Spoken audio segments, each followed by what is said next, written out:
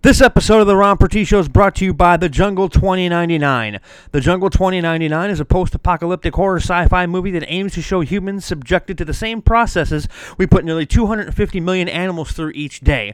Inspired by the attempted passing of the ag-gag laws across the U.S., The Jungle 2099 aims to put a human face to the horrific truth behind factory farms and the meatpacking industry. You can back this film on Kickstarter. You head over to Kickstarter.com, type in The Jungle 2099. The URL is ridiculously long, or you can follow the writer, director, Pat O'Sullivan on Twitter, and his Twitter is at Pat O'Sullivan312. Head over there, support the film today. Please hang up and try again. Are you looking for something for that special someone? Then look no further than Park Lane Jewelry. Park Lane Jewelry is a family-owned Illinois company heading into its 60th year. All pieces have an unconditional lifetime guarantee and are designer-inspired. You can find out how to get free pieces with the Make Your Own sale. Just get a hold of Jen online at myparklane.com/JMAR. That's JMARR today.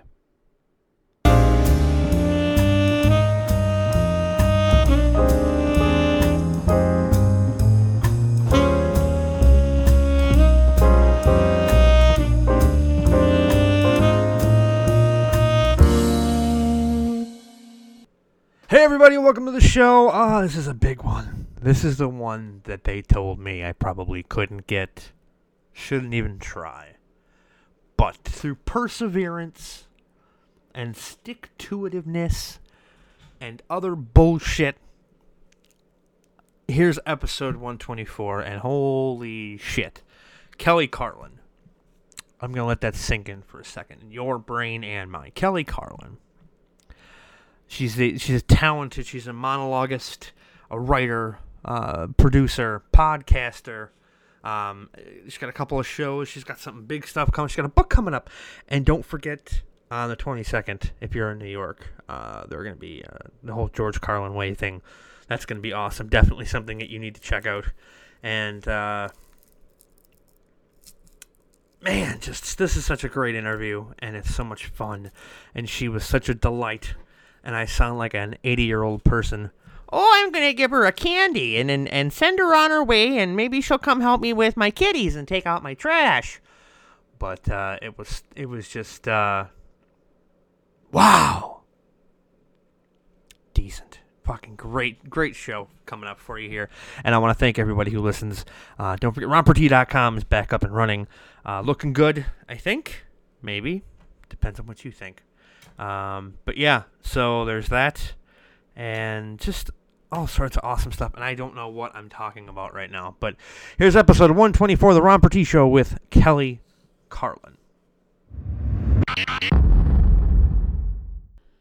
We all know the holidays are right around the corner, and your wallet's going to be empty, so why not have a debt-free holiday? Want to earn cash, vacations, jewelry, and whatever else you can think of working minimal, part-time hours? Well, then contact Jen over at Park Lane Jewelry at myparklane.com/JMAR, JMARR, today. Hey, what's up? This is Ben Kissel. You're listening to the Ron Pertie Show. All right, so how are we going? So before we get really rolling here, I have to ask this question. You grew up with one of the most the biggest anti-establishment icon in the last, say, 10, 15, 20 years as a father. Growing up, when you hit your rebellious time as a teenager, how many times did you try to apply for the Young Republican Club? Yes, that would have been the only way I would have rebelled in my family. Didn't manage to get around to their meetings very often, strangely enough. Well, when they're in a secret hole in the ground, and you have to have a certain knock, and millions and millions and millions of dollars. Yes, that's why they never invited me. Bastards. Yes. Bastards. Now, I know it's been a long time coming trying to get you on the program, but I'm glad we finally have you, so welcome. Thank you for having me. Oh, it's truly an honor. It's all the pleasure and joy is on this side, I promise you. And now you've been working on the book. Now, is the Carlin Home Companion, is it based on your one-person show? Well, since my one-person show is based on my life, yes. Absolutely. It's, I took the scaffolding of the show. I mean, I'd already had a outline for the memoir because I started working on it about 8 years ago.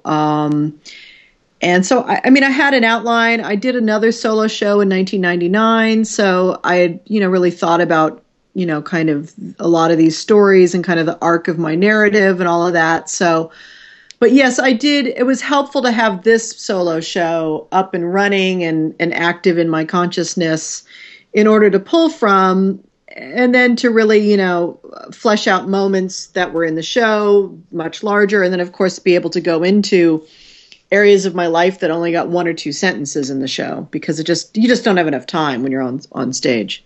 So I'm assuming this is going to be like a 1,500-page book? As of today, it's 335 pages. Well, I can't wait to have it on my bookshelf. Thank and you. We were talking about this before. It's going to take them a year. And do you have a lot of people clamoring to read this book? Because I assume that you would, considering what it's about. Yes, I do. I do. A lot of people are like, I can't wait. I can't wait. And I'm also really thrilled and touched and humbled by the list of comedians who are actually reading the book this month and going to be giving me a little blurb for it. So anybody that you can name, or? Well, I just got Margaret Cho's blurb today. Ooh, and Gary Shandling's reading it, and Kevin Pollak and Drew Carey, and just a lovely, lovely list of men and women who I adore and look up to. And like I said, I'm kind of like amazingly like, holy shit, these people are reading my book. But I'm trying not to think about that too much and just breathing. But I'm very excited. Now, you're still doing the solo show, right? I am. I have not performed it since last year this time. I will be putting it up again in late January, all February at the Falcon Theater here in Los Angeles. I'm doing a 5-week run at their theater. They're producing it. And I'll be doing 25 shows in 5 weeks. I've never done anything like that in my life in any form. So I'm terrified and yet looking forward to this particular creative challenge. And also, looking to see where the show goes. We're basically doing this show to see if there's any interest from theaters around the country, performing arts centers, that kind of stuff. It's, we're kind of using it as a place to get interest. So we'll see. We'll see if anyone else has any interest, and hopefully so, because the book will be coming out in the fall, and then I could start touring it in the fall. And, I'd be dealing with my parents a lot more in my future. Now you you have the Carlin's Corner on Sirius XM. Yes, which you can only get online. You can. If you have an XM device, you get it. And there's only a few of those though. And yes, the online subscribers can absolutely hear it. I think it's channel 400. Is that something that they approached you about? Setting up? Yeah, they did actually. Right after my dad died, I met with the guy who was running the comedy division there at Sirius, and he wanted to definitely do something with me, a project with me. And then they started this new thing where they were like, dedicating whole channels of especially musicians and music. And we were the first comedy channel where they decided to do that. And so, yeah, they came to us and also said, they wanted me to have my own show on it, which I do, which is the Kelly Carlin Show. And so yeah, it's great. I'm glad my dad gets to be there, and people who need a hit of George can click on the station 24/7 and get a hit of my dad. I gotta say that Carlin's Corner and the Sinatra Channel, along with Howard 100 and Howard 101, are the only things that are actually set in to my internet browser one. Because my car is all over the place, but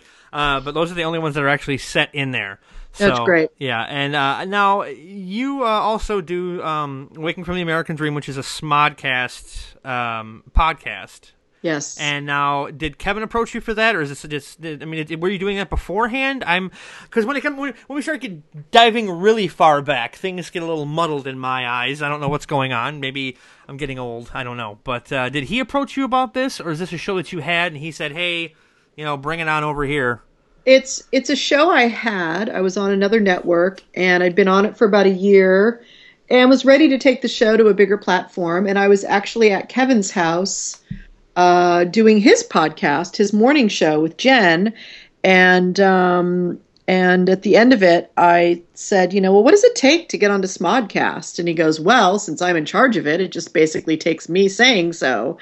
And I said, well, I'd love for my podcast to be part of Smodcast. And he said, done. Such hoops to jump through. I know. It was very painful.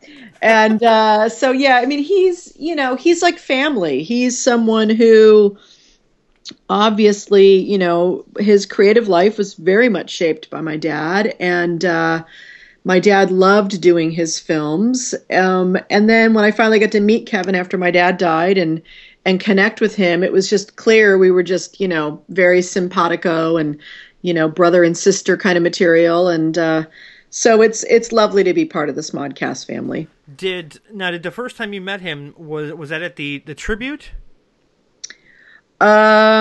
Which tribute? Where Louis got up there and was supposed to be funny and just yes. Yeah. Yes, that was the first time I met Kevin. Yes. That was a great tribute, I gotta say. I mean, I wish we didn't have to watch it. Yeah, of course. It was great, and it's just seeing how he affected so many people's lives. I'm sure yours included. Yeah. Considering, I think you have a personal connection to him. I don't know, maybe. Yes, definitely. But now, did he ever try and get you to go up on stage and perform? Because I know for a while there, at one point, you wanted to become a therapist. Yeah. No, my dad was really hands off with me when it came to what I wanted to do with my life. He had a very imposing, controlling mother who, wanted to shape my dad into some sort of Madison Avenue executive or something like that. And my dad, of course, rebelled against that from day one. So my dad was, very laissez-faire when it came to parenting in that way. He always laughed at my jokes and certainly felt I was a good writer and all of that. But he discouraged me from the stand-up comedy life because it's a very lonely, difficult life on the road. And, I and my mother had paid the price for that, as my dad did, but we, especially his family, had paid the price. And he would try to protect me from showbiz on some levels. But, we did some acting together and some writing. And, so, he always accepted that I wanted to do those kinds of things. But, some of the stuff I did made him uncomfortable. When I did my first solo show in 1999, it was my personal story. And that was difficult for him because some of my personal story is about both my parents' drug addiction and alcoholism when I was a child.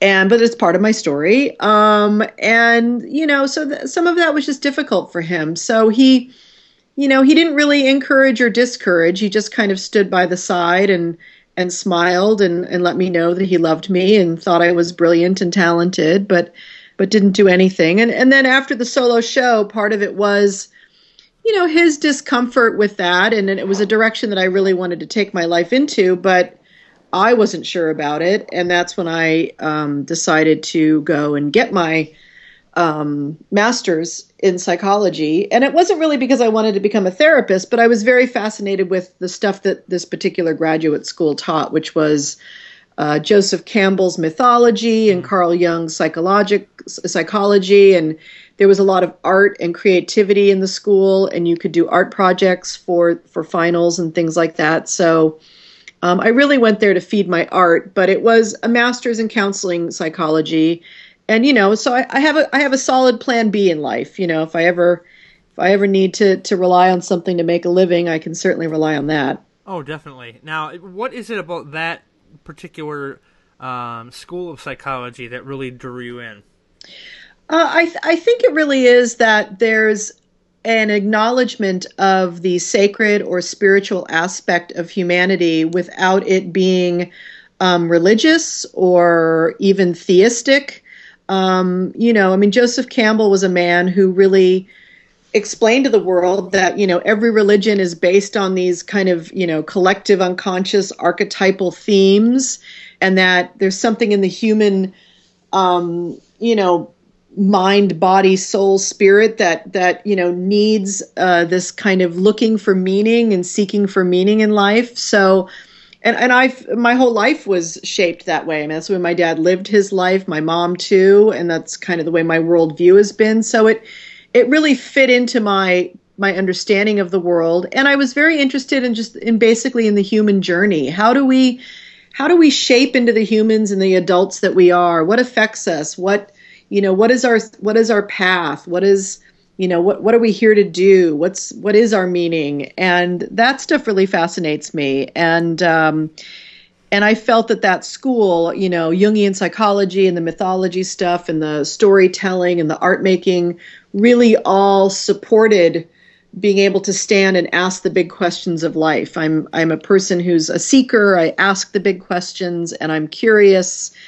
And I like bringing original and different, points of view and perspectives to the big questions we all ask. So, I mean, that's something in particular my dad just, gave to me directly, is this ability to see the world from a slightly different angle and to hold kind of the big vision for it, the bird's eye view. And I love that I have that. And that's kind of what I feel like my job is.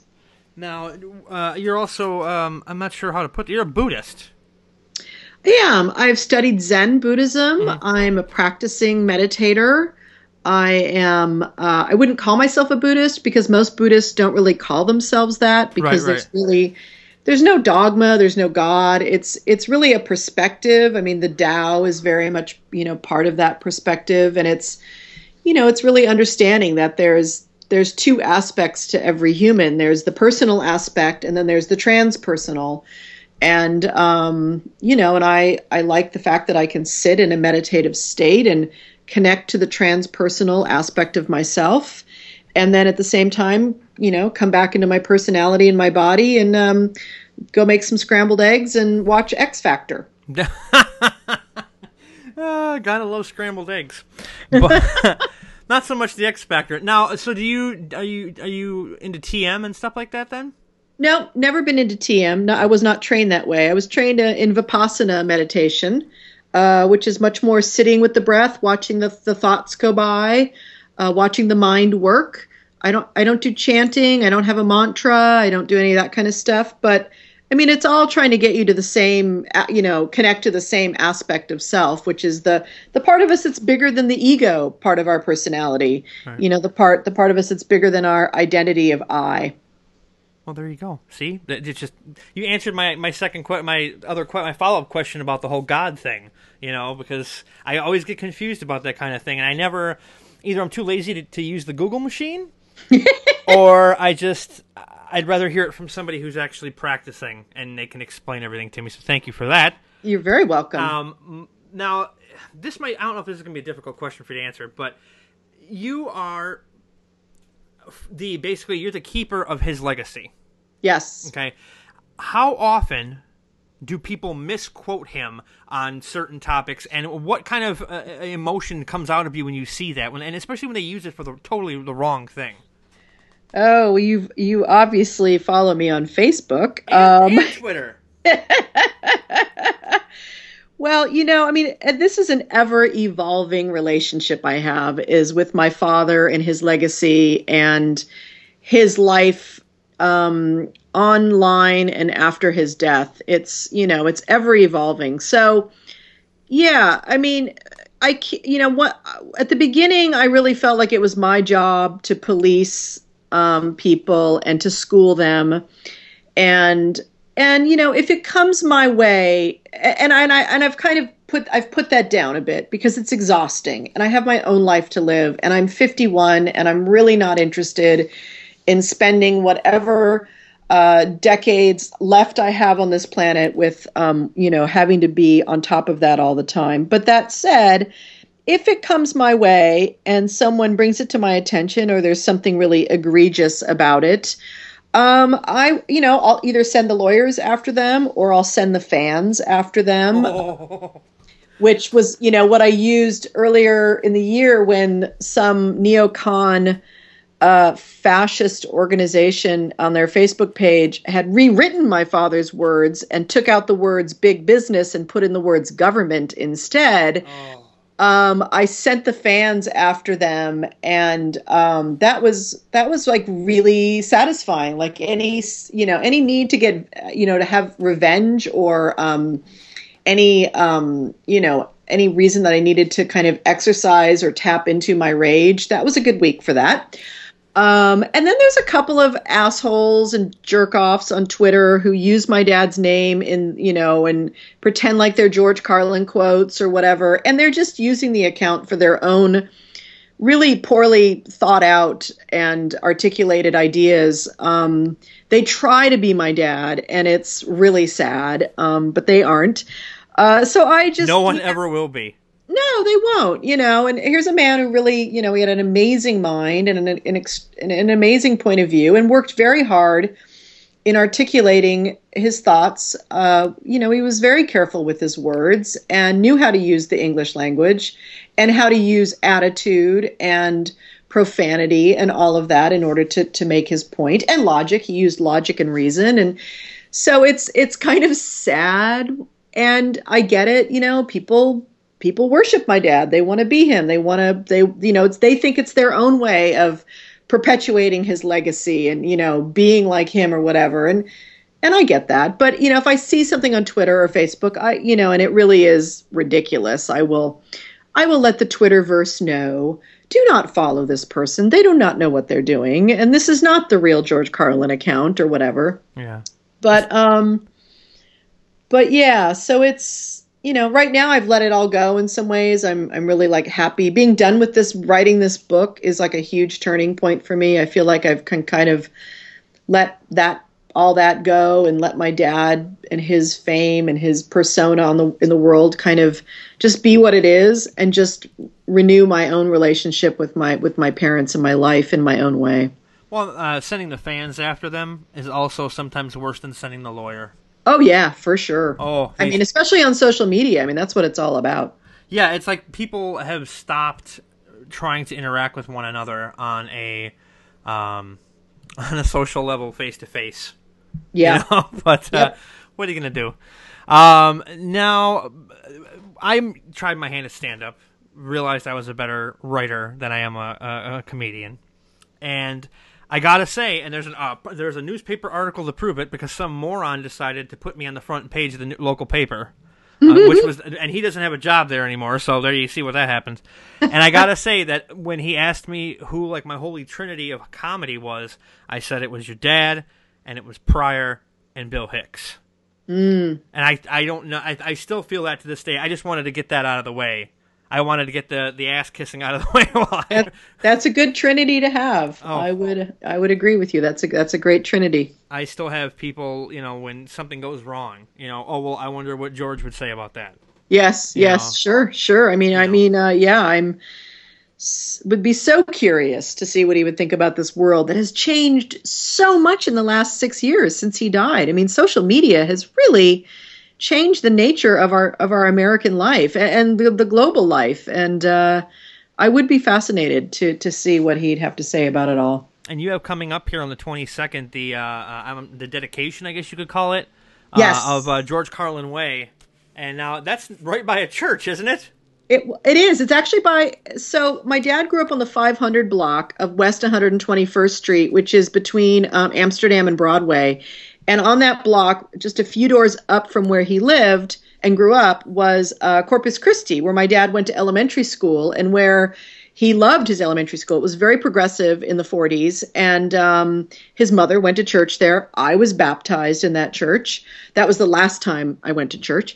My dad, the school he writes about and the times he writes about in Class Clown And the neighborhood in that he talks about in Occupation Fool is that block, is that neighborhood. So, but Corpus Christi decided that they were not, they didn't want to sign with my dad's name on the block. I mean, even if it was going to be like way on the other side of the block, because they felt that little kids from the elementary school were going to come out and see his name on the sign and wonder who he was and then look him up. And then they'd get a huge dose of truth and probably not be happy with the church anymore. So it's so hypocritical because, I mean, Father Rafferty was someone who met my dad a few times. I think my dad even did a fundraiser for the elementary school at one point, so it's a bunch of BS. So we're just right across the street on Amsterdam in the 400 block. And but as my uncle pointed out, my dad's brother, Patrick, he said, who fucking cares? We fucking own that whole fucking neighborhood when we were kids, So so why not just keep it up? Yeah, we're going to just, we're going to have it on our corner. And, we know the real story. So that's cool. Now, getting back to the Carlin Home Companion, are you going to be releasing that at all? Or has it been released out on DVD and Blu-ray and stuff like that? No, I think we're going to, see how this goes this next year. Once I do my run at the Falcon and then see if it can get some traction out there. And then I know eventually we will, hopefully release it on something. I mean, it would be great to record it and, show it on HBO or something like that. I mean, that would be an honor to be on my dad's, home stage in some ways. Yeah.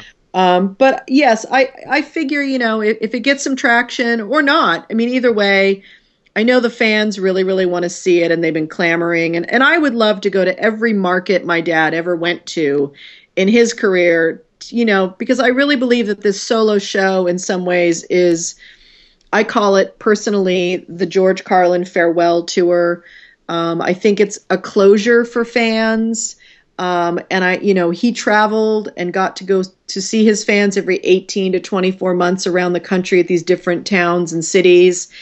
And I think it's a nice way to, for them to be able to say goodbye to him. And also, of course, to meet all of him while they're saying goodbye to him. Yeah, I would. I've never got a chance to actually see him live, just on HBO and stuff like that. Right. And you need to come to Wisconsin, damn it. I would love to come to Wisconsin. Wisconsin I'll buy you is cheese. Beautiful.